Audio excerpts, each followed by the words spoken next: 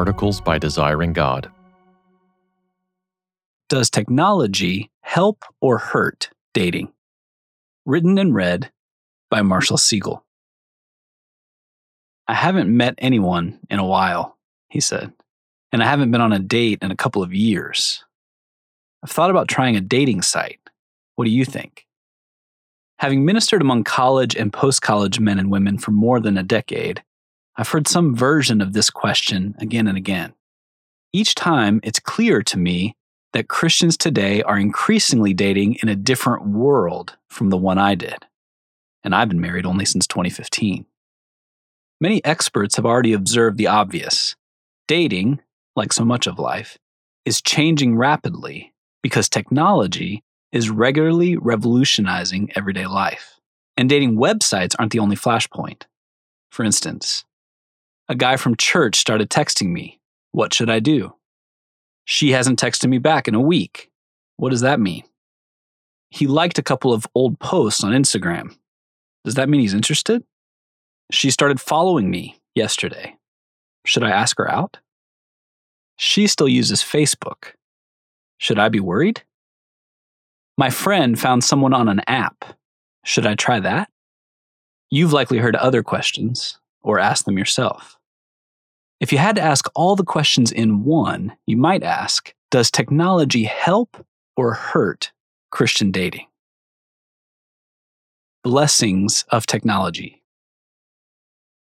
As we ask about the potential benefits and dangers of technology in dating, I need to say up front that technology was a massive blessing in my wife's and my story. We met at a wedding and dated long distance for 2 whole years. Some 95% or more of our interactions before our wedding were made possible by technology. Our honeymoon was the longest stretch we'd ever spent in the same city.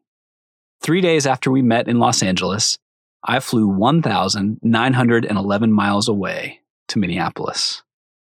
Why didn't the relationship end right there? Well, because she had acquiesced and given me a special 9-digit code, a much longer story, which I could then type into a small plastic box and immediately hear her voice anytime, anywhere, even from faraway snow-covered hills. 50 years ago, every phone was attached to a wall. 150 years ago, you couldn't make a phone call.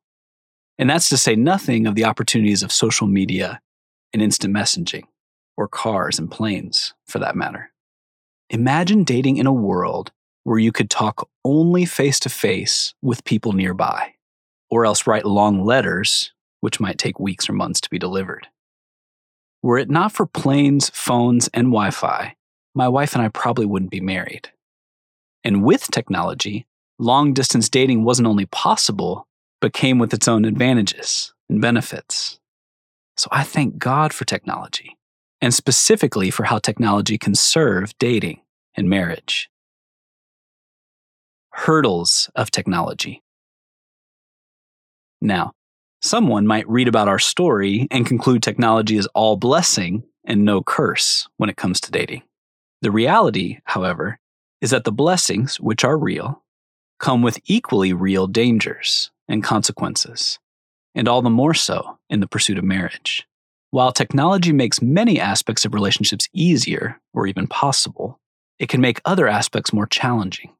Probably the highest hurdle of technology is achieving and maintaining meaningful levels of relationship.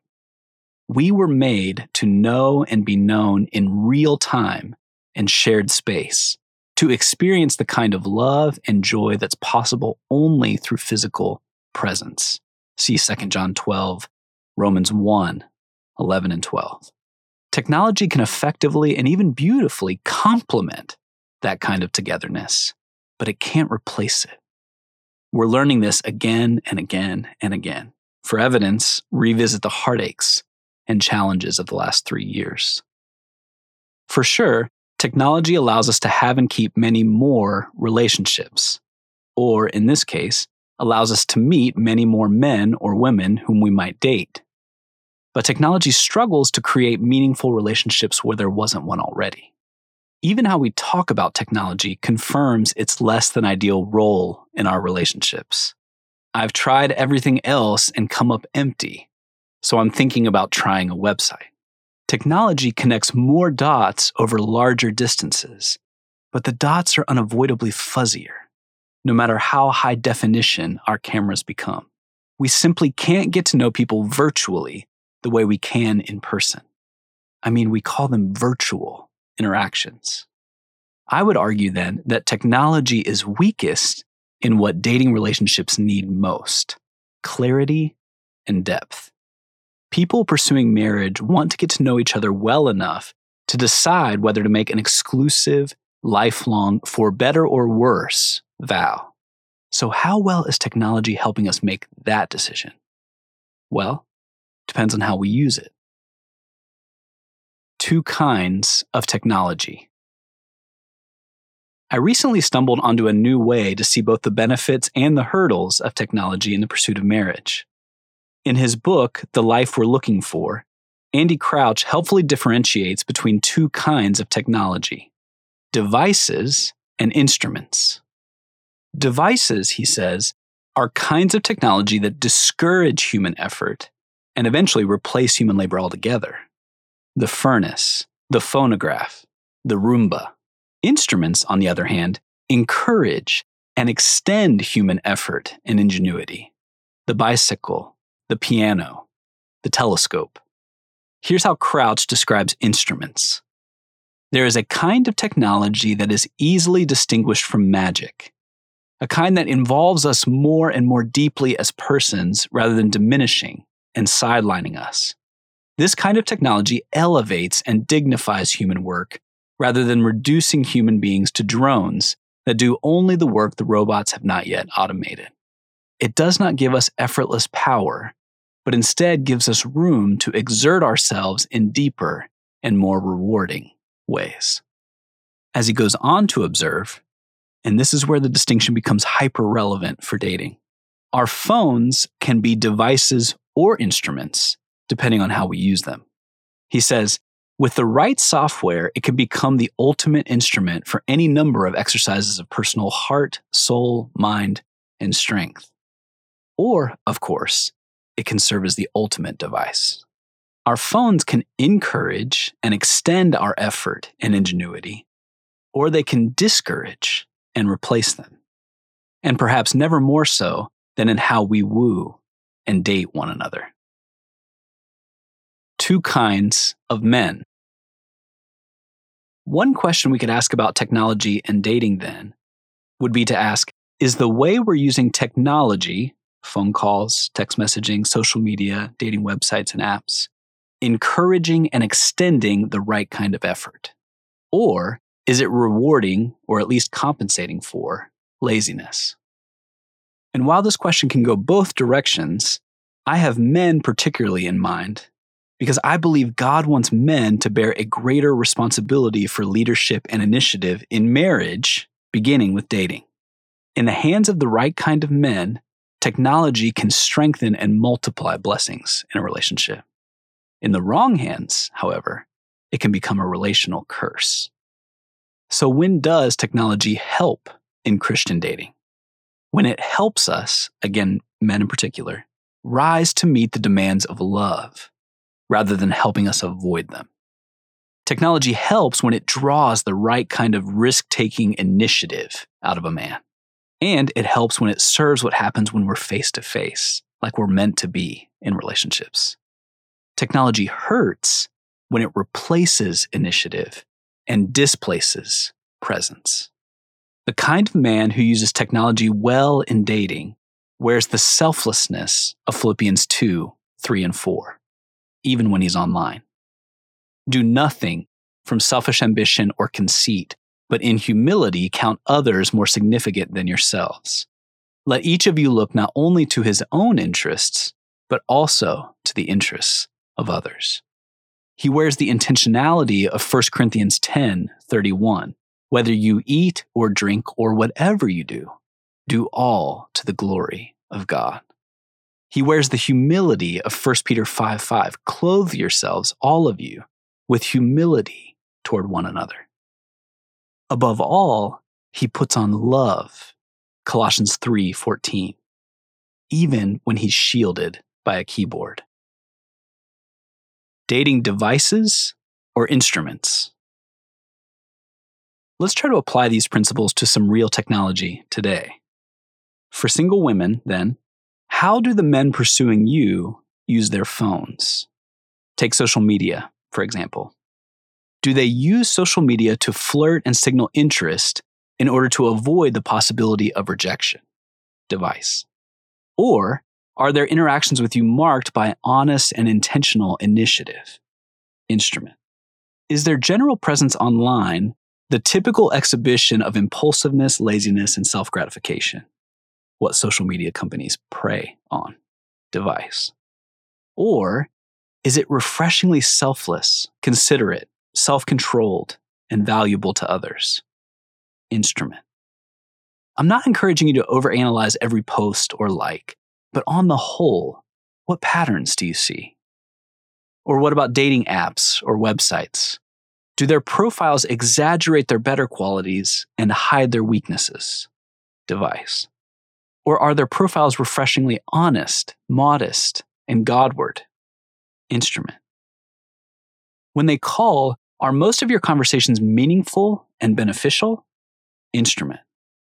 Or are they shallow, meandering, and self-indulgent? Device. Are their texts consistently thoughtful and caring? Instrument. Or listless and cavalier? Device. Do they text in ways they wouldn't speak to you face to face? We could ask dozens of more questions. In short, are phones drawing the right kind of effort and intentionality out of the men interested in you? And men, you can ask some of the same questions of women you're interested in. But over time, the man will inevitably and rightly set the tone in relationships. Technology can help relationships, and technology can hurt them. Unfortunately, many naively assume the former while living the latter. What do you want from dating? Another good way to assess technology's role in your dating might be to ask, what do you really want from dating? For what it's worth, this question is a good one for how we use technology in every area of life. Far too often, we assume technology is helping us achieve what's important to us. Often, technology promises to help us and convinces us it's helping, but only ends up distracting and undermining us. When it comes to dating, then, what do you want to accomplish? Have you even thought of dating in those terms? As I've said elsewhere, the great prize in marriage is Christ-centered intimacy. The great prize in dating is Christ-centered clarity. Technology can be a wonderful vehicle to that kind of clarity. I know because airplanes and phones help bring my wife and me together. Technology can also be an obscurer, hiding concerns and dangers we would easily spot face to face. Technology can facilitate clarity or impede it. It can accelerate clarity or slow it. So are the ways you use technology in dating helping you see each other more clearly? Over time, are your calls and texts and posts and video chats helping you each decide whether you want to marry? If you want the short-lived, adrenaline-filled pleasure of thin, low-commitment romance, technology has very effectively reproduced those relationships by the millions. Billion-dollar companies are wholly devoted to this kind of love. You're just a few quick swipes from your next fling. If, however, you're looking for a deeper, safer, more durable, more satisfying, more Christ-exalting love, for the kind of holy intimacy and security only a covenant in Christ can provide. If you want to live out the mystery of the gospel in a lifelong union, if you want to see and enjoy more of God in the harrowing and thrilling trenches of marriage, then technology may still help you, but only when it complements and encourages what can happen face to face. For more resources, visit desiringgod.org.